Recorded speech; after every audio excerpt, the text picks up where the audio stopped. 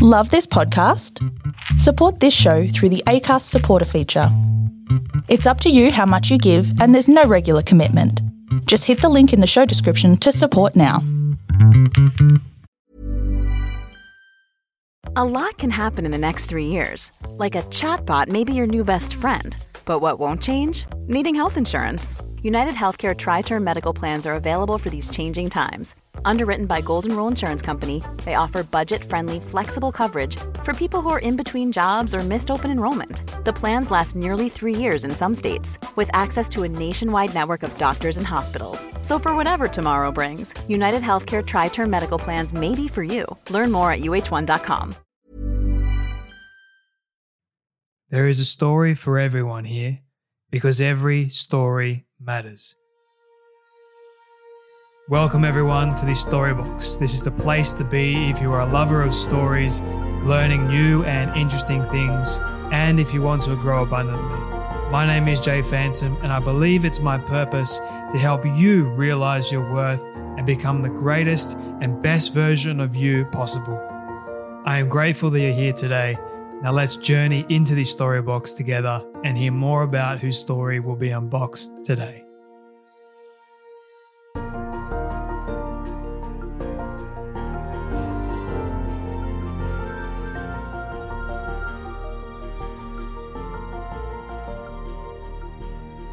I am someone who has a very well-versed interest in human potential. I believe that all of us have the potential to do great things in this life if we so choose to do just that. And my next guest is 5-time New York Times bestselling author and one of my all-time favorite guests to have on the show. In fact, I wanted to do a part 2 with him, and who knows, maybe we might have one of those later on down the track.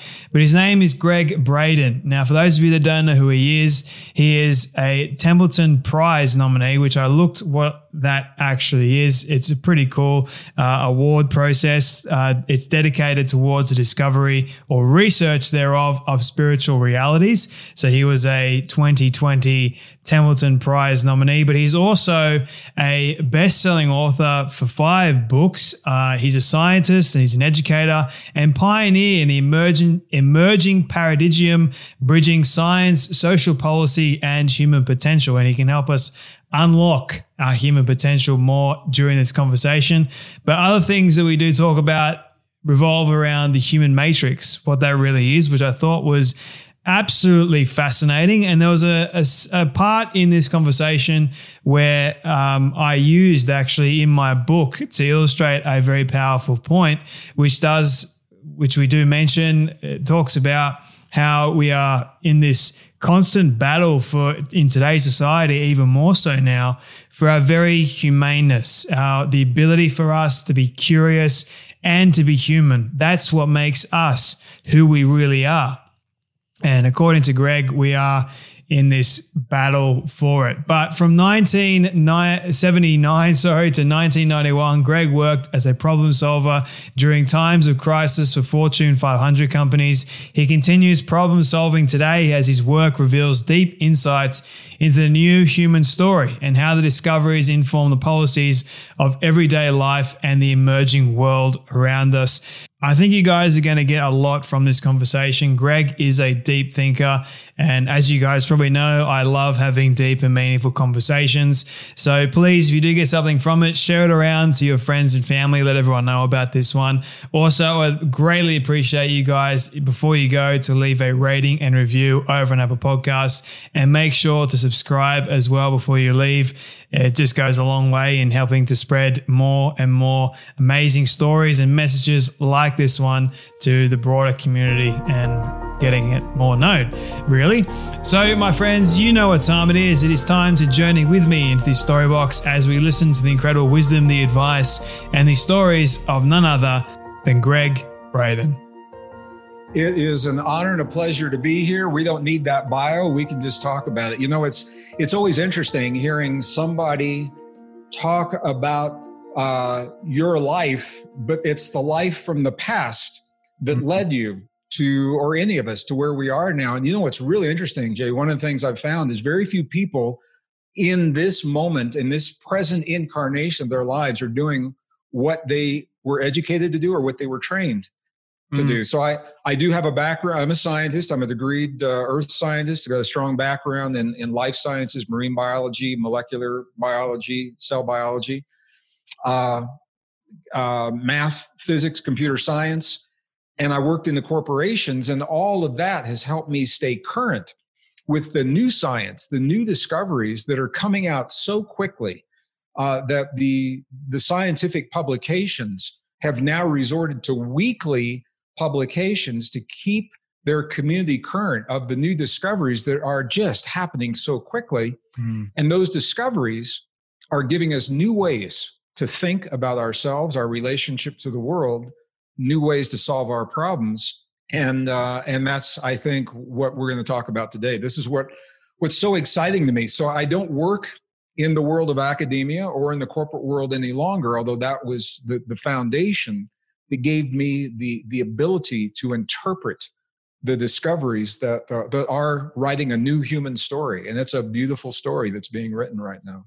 Oh, 100%. I'm curious about your story and everything that you are doing. All those things that you mentioned earlier, I was not good at in school. But after I left school, I found that I had a huge fascination and curiosity by it. And having spoken to quite a lot of scientists, neurologists, and everything like that, I'm just even more curious about all these questions that I have. And upon reading up on your work, I'm even more fascinated by everything that you're doing. You've done molecular biology, you've done all kinds of stuff in this realm of science. One question that I want to start off with is, how did you get started? Where did this fascination come from?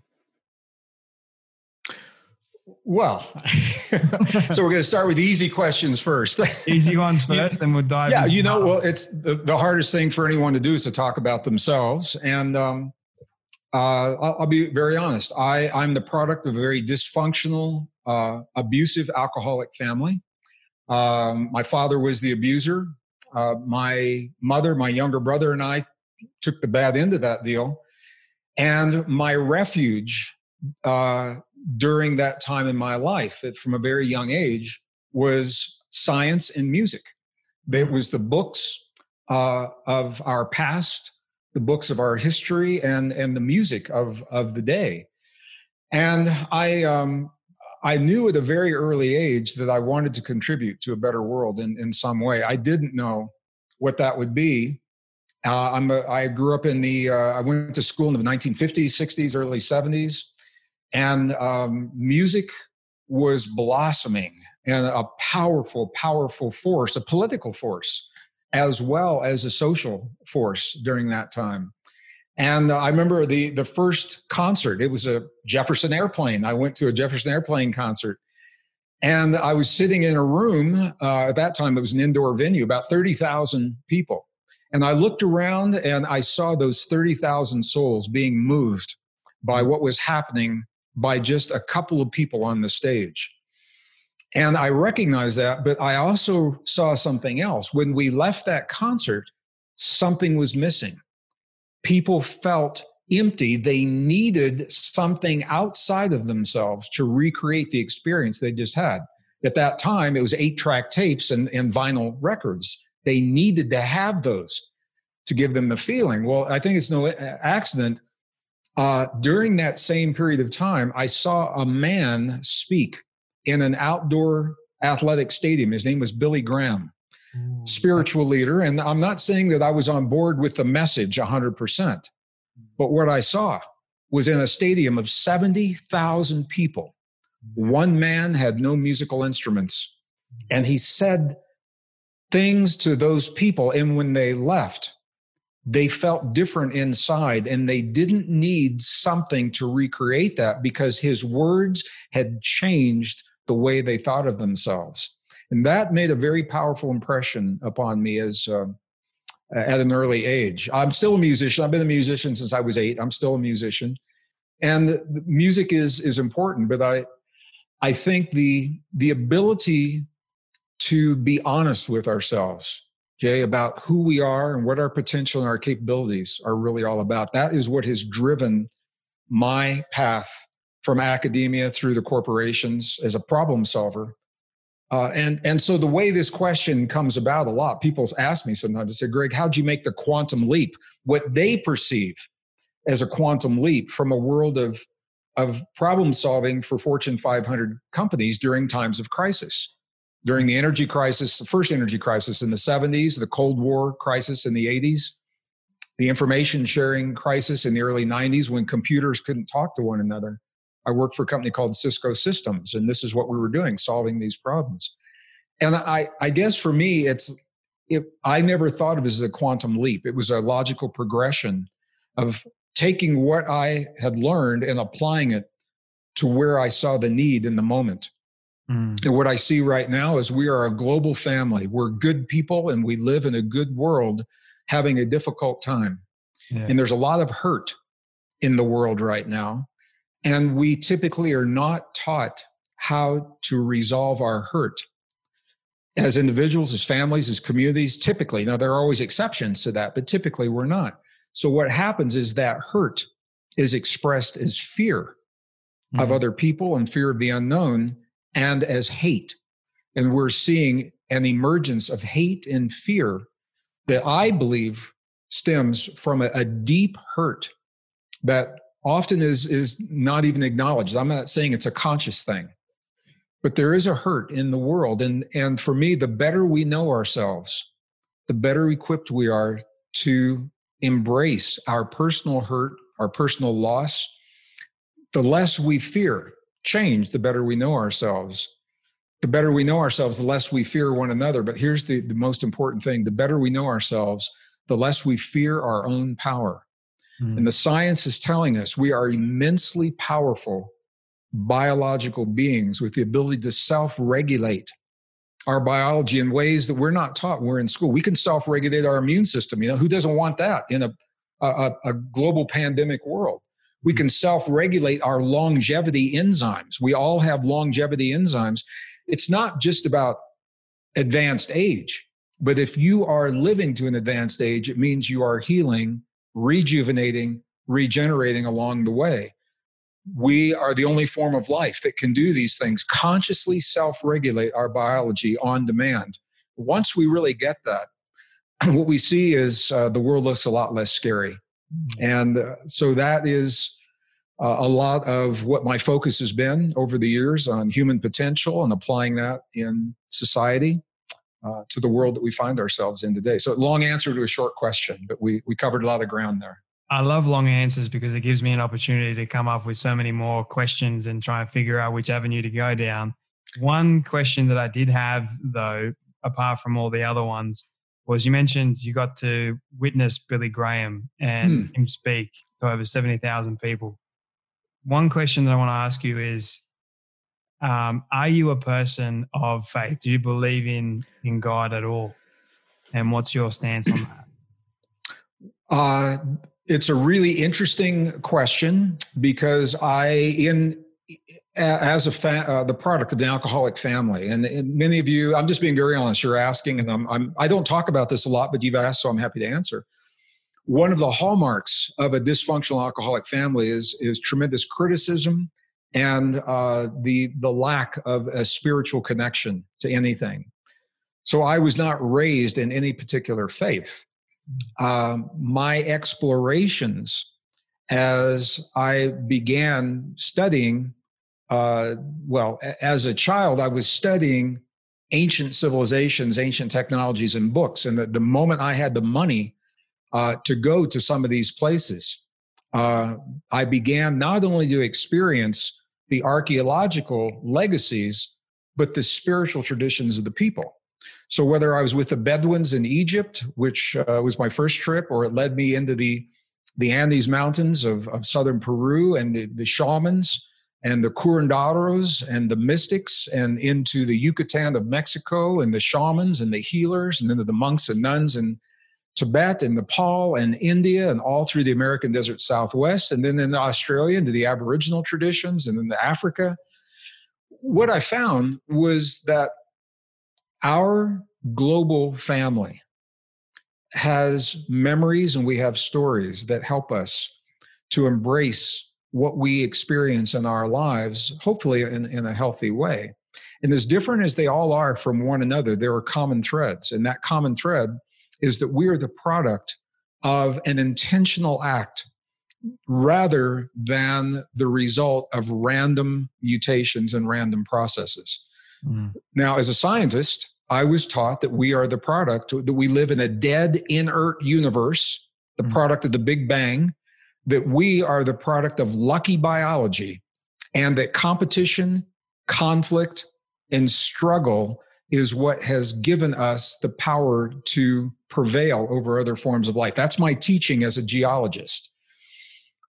What I have to say is that the indigenous wisdom ran counter to that. And then that led me into the science. And I've got to tell you, honest to God, the best science of the modern world has overturned what I was taught when I was in school. The best science of the modern world tells us that we are not the product of evolution as we've been led to believe. So I want to be very, very clear with our viewers. I am a geologist. I believe in evolution. It's a fact. I've seen it in the fossil record for many forms of life, plants, animals, insects. That theory breaks down when it comes to humans. And the new DNA science is what's really causing the ripples in the scientific community, because when we compare our DNA today, we now have the ability to extract the DNA from the fossilized remains of beings that we used to think we descended from. And when we do that and compare our DNA to theirs, we find that we did not descend from those beings, that we appeared on Earth 200,000 years ago. Scientists agree with the date as what are called anatomically modern humans, and we haven't changed. We have not changed in 200,000 physically. We have the same nervous system. We have the same body proportions, same cranial capacity. I believe that we have evolved consciously. I think consciousness definitely has evolved. But what it says, and when you really get into the deep science of the universe itself and our relationship to the universe, the odds of us being the product of a random process are just infinitesimal. Sir Fred Hoyle, the British astrophysicist, said the odds of our DNA forming from random processes are the equivalent of a tornado moving through a junkyard and leaving a fully assembled Boeing 747 in its wake. And we know that's not going to happen. So what the new science, the bottom line, the new science is telling us that we live in a universe that is alive and conscious. It is not dead and inert, where we would expect to see life in many forms, in many ways, where everything is connected, and that we as physical beings are the product of, and I have to say this as a scientist, we are the product of some form of intervention has happened in the past to bring us to the point that we are today. The mutations in our DNA that give us the neocortex that we have and the ability for complex speech and to be, we share 98% of our DNA with a chimpanzee. All right. That's a lot of DNA to share. Why don't chimpanzees sing? As a musician, my question when I was a kid, if we're so close to the chimpanzee, why don't we hear a chimpanzee singing Led Zeppelin's Stairway to Heaven? It will never happen because we have a unique mutation. And it happened exactly 200,000 years ago when we appeared, that links our tongue and our mouth and our brain and our jaws and gives us the ability to sing and have complex speech. Another mutation, chromosome number 2, is the product of a fusion of pre-existing chromosomes. And after the fusion happened, the result was tweaked. It was modified to stabilize that result. And that gave us the neocortex, 80% of the neocortex that we have right now, the ability to self-regulate our biology. They all happen at the same time. These facts violate Darwin's principles of slow, gradual changes over long periods of time. Or there's another theory in biology called punctuated evolution these facts also violate the principles of punctuated evolution. So as a scientist, what I have to say is the evidence strongly suggests some kind of intelligent intervention in our past that brings us to where we are today. Now, science aside, personally, as a kid, it never made sense to me intuitively. It simply did not make sense that we are the product of an accident of biology. And it never made sense that competition should be the fundamental rule of nature. So now the science is telling us it's not, that cooperation is the fundamental rule of nature, and we are the product of a cooperative process. So when you begin putting all that together, and the stories of our indigenous ancestors, it's not science, but every single indigenous tradition, without exception, every indigenous tradition I have ever studied or experienced or lived with or spent time with, every one of them tells us that we are the product of a greater cosmic family, and that we simply have forgotten for a number of reasons. Some of them say that the forgetting is intentional so that we can explore a way of being without knowing who we really are. So, and some of them tell us that. Others say that we are living in a dream or the Maya or the illusion. We didn't come from here. We're not going to be here long, but we're learning something while we're here that we're going to need wherever it is that we go. And I'm just going to throw this in, because new science in the last 8 years, 10 years is now coming up with a new theory of the cosmos based upon a digital simulation or a virtual reality, saying that the algorithms are saying more probably than not, we are living in a simulated reality.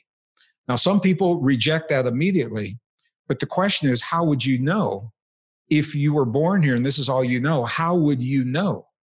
Would you even know if you're in a simulated reality? And then you look at simulations. What is the purpose of a simulation?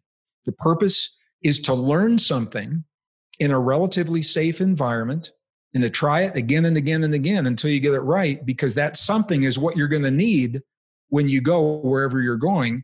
That definition fits the stories of our most ancient and cherished spiritual traditions. And now the science is beginning to validate. Recent experiments have been done. That's why we are 90% nothing. 90% of us is empty space, because we are projections from these theories and the theories that are now being tested. We're not even here. We're somewhere else projecting into these bodies. So when we ask the questions like you're asking, that science is giving us so many new ways to think about ourselves. But I think the bottom line is that we are all here together, and that as we embrace the deep truths of our existence, we begin to fear our world less, and we begin to work together and love ourselves on a deeper level. And in that way, I think that is where we begin learning about the potential, the extraordinary potential that lives within us, that we are mastering in this lifetime. So again, long answer to a short question. No, it's there's a lot to unpack there. One of them, you mentioned the divine matrix. You sort of explained it a little bit about the simulation factor. But I'm curious, going back to the scientific aspect of our divine being and advancements in science and evolvement and everything like that. So I guess you're going to have to bear with me while I dissect this in my brain. But so basically what you're saying is we just appeared over 200,000 years ago, yet we are still evolving from that 200,000 years ago to this day. Science is still evolving while we're still evolving. Do you ever think that it will reach a point where science stops evolving? And how do we know if it is still evolving, how do we know what to believe and what not to believe? Sure. Yeah, it's a good question. So science is a way of knowing, and it's a relatively recent way of knowing. What we call the scientific method, Jay, it appeared about 300 years ago. during the time of Isaac Newton, when he formulated the laws of physics, is when we say the scientific method began. Now, other people argue and say, there were scientific approaches that were done in the time of the Greeks and the Romans, and it's true, but it was formalized and structure was given to the scientific method. Science is designed to be constantly updated. It is not a static story. And this, I think, is where the mistake has been made, because we live in a world right now. There's a battle playing out, multiple battles. There's a battle for our thoughts. And you can see that playing out in mainstream media across every nation. It's not just America or just Australia or just Europe or Africa or China. There's a battle for our thoughts. We all know that. There's a battle for our story, the way that we've been taught to think about ourselves. And the stakes have never been higher, because the way that we think about ourselves determines the policies that we embrace, the laws that we agree to live and abide under. Those are all based upon our story.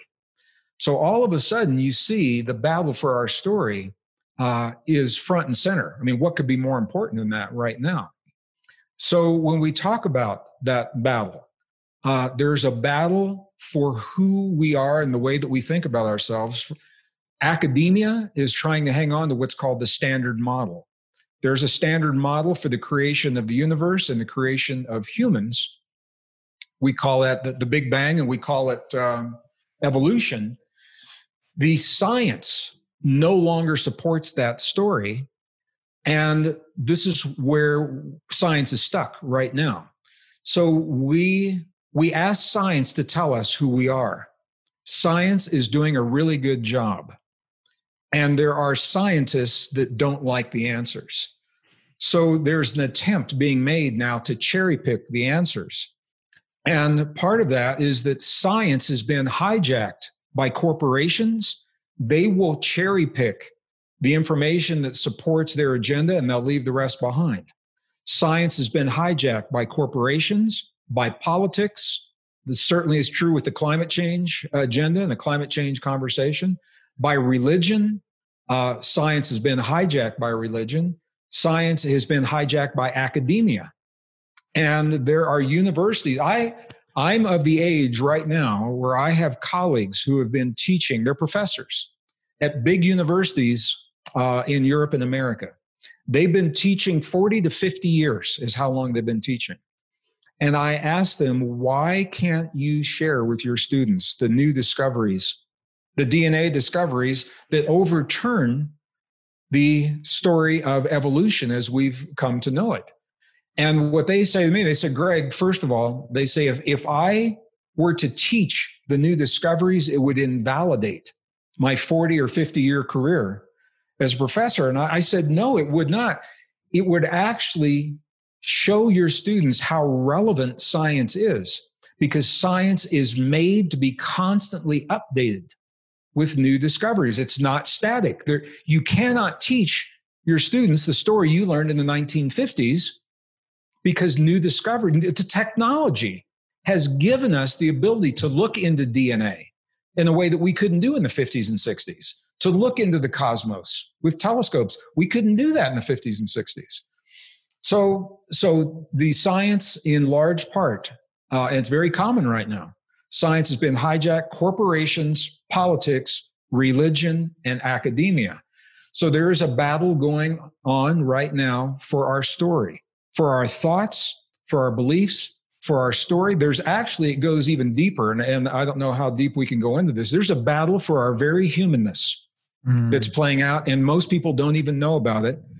There is a thinking and an agenda that's being perpetrated that says that humans are frail, weak, powerless, temporary, and that we need something outside of our bodies, computer chips to replace our neurons, chemicals in our blood, wires under our skin, and to perpetuate our species. But what they fail to say is that all of that external technology mimics what we already do in the cells of our body, except our bodies do it better. Yeah. All of the networking is based upon neural networks that we already do, and we do so much better. In the interest of time, I'm beating around the bush. I'm just going to say it. The average human is about 50 trillion cells, give or take. Every one of those cells, 0.07 volts of electrical potential is in every one of those cells. Small potential, but you take 50 trillion times that 0.07 and it's over 350 trillion volts of electrical potential. That's a lot. Every cell in the body functions as a resistor, as a transistor, as a capacitor. Every cell in the body emits photons of light. It receives photons of light. That's information. Every cell in the body, on the external part of the cells, we have receptors that are like antenna receiving information. The genes in our DNA pick up certain wavelengths of light. They are antenna receiving information. And we self-regulate all of this soft technology through our thoughts, feelings, emotions, beliefs, breath, and focus. And that is the core of our most ancient and cherished spiritual traditions. And this is what we're coming to terms with now, because there is a movement called the transhuman movement that is telling us that our bodies need to be replaced with machines. Here's the problem, and then I'll stop. The problem with that is once we begin to replace our soft technology, our natural neurons, and the membranes that allow cell potential, ion potentials across the cells, or our crystalline structure of our bones. Once we begin to replace that in one generation, it's the use it or lose it analogy. Pretty soon, the next generation, they lose access to those neurons. They lose access to those capabilities. And the point, and the whole point of the work that I'm doing right now is I'm not saying it's right, wrong, good, or bad. The question is, how much of ourselves do we want to give away to technology? And how can we answer that until we know who we are? And that's the whole point. We are just beginning to understand what it means to be human and the full extent of what our extraordinary potentials are to self-regulate our biology. COVID-19 has brought this front and center with our immune response. That's another conversation, but I'm saying it's up for us all right now. So all of this comes into play when we begin talking about the battle for our story and the role of science. We've got to keep science honest if science is going to serve us. And I think that is of monumental importance right now. I feel like I could sit here listening to you for hours. This is great stuff. I'm like a kid in the candy shop. I want you to know I have a soft interview next. Let's go to a quarter to the hour. Let's do it. And that will give me time. It's a pre-recorded interview next, so they're okay if I'm a little bit late. Thank you for that. Because I'll ask one more question and then we might have to continue this conversation a bit later. So having said all this, how we're being hijacked, human potential and everything like that, do you believe then that science is being hijacked by the Matrix, so to speak? Well, who is the Matrix? Exactly. So there is an emerging theory, an emerging philosophy in science. And I'll share the philosophy and then we'll flesh it out quickly. There's an emerging philosophy that consciousness informs itself through its creations. What that suggests is that the things that we make around us, our art, our music, the songs we write, the books we create, the sculptures that we make, the dances that we do, the movies that are created in Hollywood or wherever else it is they're being made, that all of those, they may be diversions and they can be entertainment, but they may be much more. They may be us collectively, because where did the idea, as you said, the Matrix, where did the idea for the Matrix movie even come from? Exactly. Where did that come from? This philosophy suggests that it comes from, and Avatar and Arrival and all of the other, Inception, a lot of really interesting movies out there. All of the Avengers series, Wonder Woman, they are being created because consciousness is channeling information into those venues to create something to remind us of something about ourselves. So the movie The Matrix was it was entertainment, but it was all about a world that we cannot see that influences a world we can see. We now know that world exists. There is a field that underlies all of existence. We are active in that field, consciously or not. Avatar was all about our relationship to the natural world, to nature, to our environment. Inception was about our relationship to dreams and dreams within dreams, where in the movie, entire business deals were made in the dream state that were simply rubber stamped in a boardroom in what we call the waking state. Wonder Woman and the Avengers, all the young people are drawn to these because it touches something in them that says there's more. As a young person watching Wonder Woman, what that says is there's more to me than I've been led to believe, even though they don't teach it in school and my mom and dad may not tell me. This movie is awakening something in me. And that's why these are so powerful. So when you ask about the Matrix is consciousness.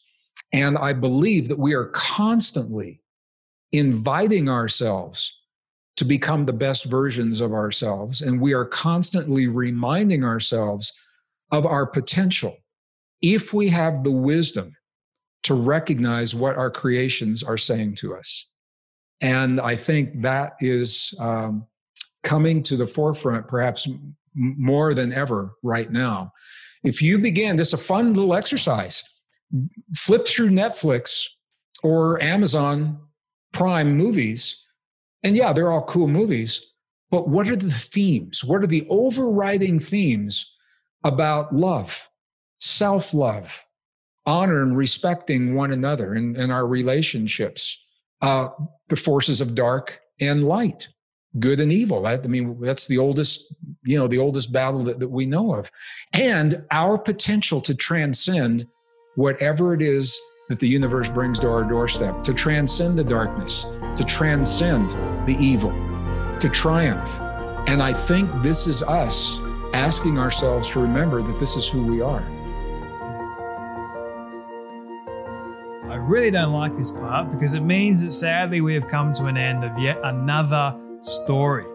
I just want to say thank you to all of you for tuning in and listening to our guest today. It is my prayer that you would have felt inspired, motivated, challenged in some way, and that you would have learned something new as well. If you would like to hear more amazing stories like this one, you can do so now by searching up the Storybox on all podcast platforms. It is that easy. And if you did get something from today's guest, please do share it around with your friend or family member who you feel could benefit from hearing today's story. And before you go, I greatly appreciate it if you could spend 30 seconds leaving a rating review over on Apple Podcasts. It goes a long way to reaching more people and building this community of the Storybox. Let's start changing lives through powerful stories like this one you heard today. Your support is always greatly appreciated. Until next time, when we dive back into the Storybox, I'm Jay Phantom, and don't forget, your story is worth more than you know. I'll catch you then.